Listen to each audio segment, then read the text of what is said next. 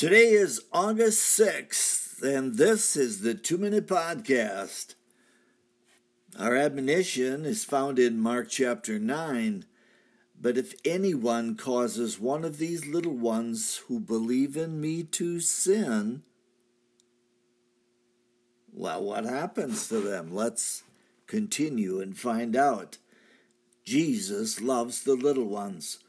When the disciples tried to keep the children from Jesus, he corrected them and brought the children to his knee to be blessed. If salvation can be obtained by these small ones, how is it that grown-ups stumble at the offer of salvation? If Jesus loves the child, how can the adult abuse them? Child trafficking is rampant in the United States of America.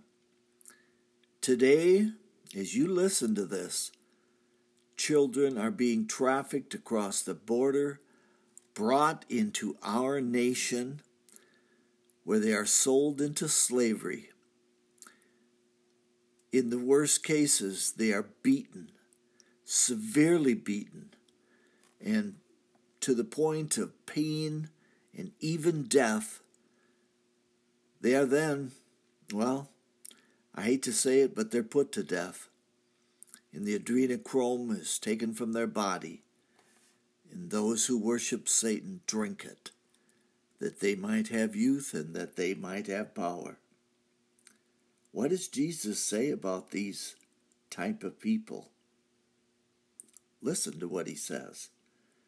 A millstone should be tied around the neck of those that make a child to stumble. It is an act of sin. Happy swimming for that one.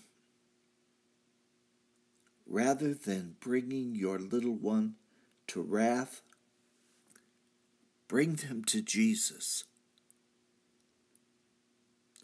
That's a 2-Minute Podcast. I am Michael Flosky.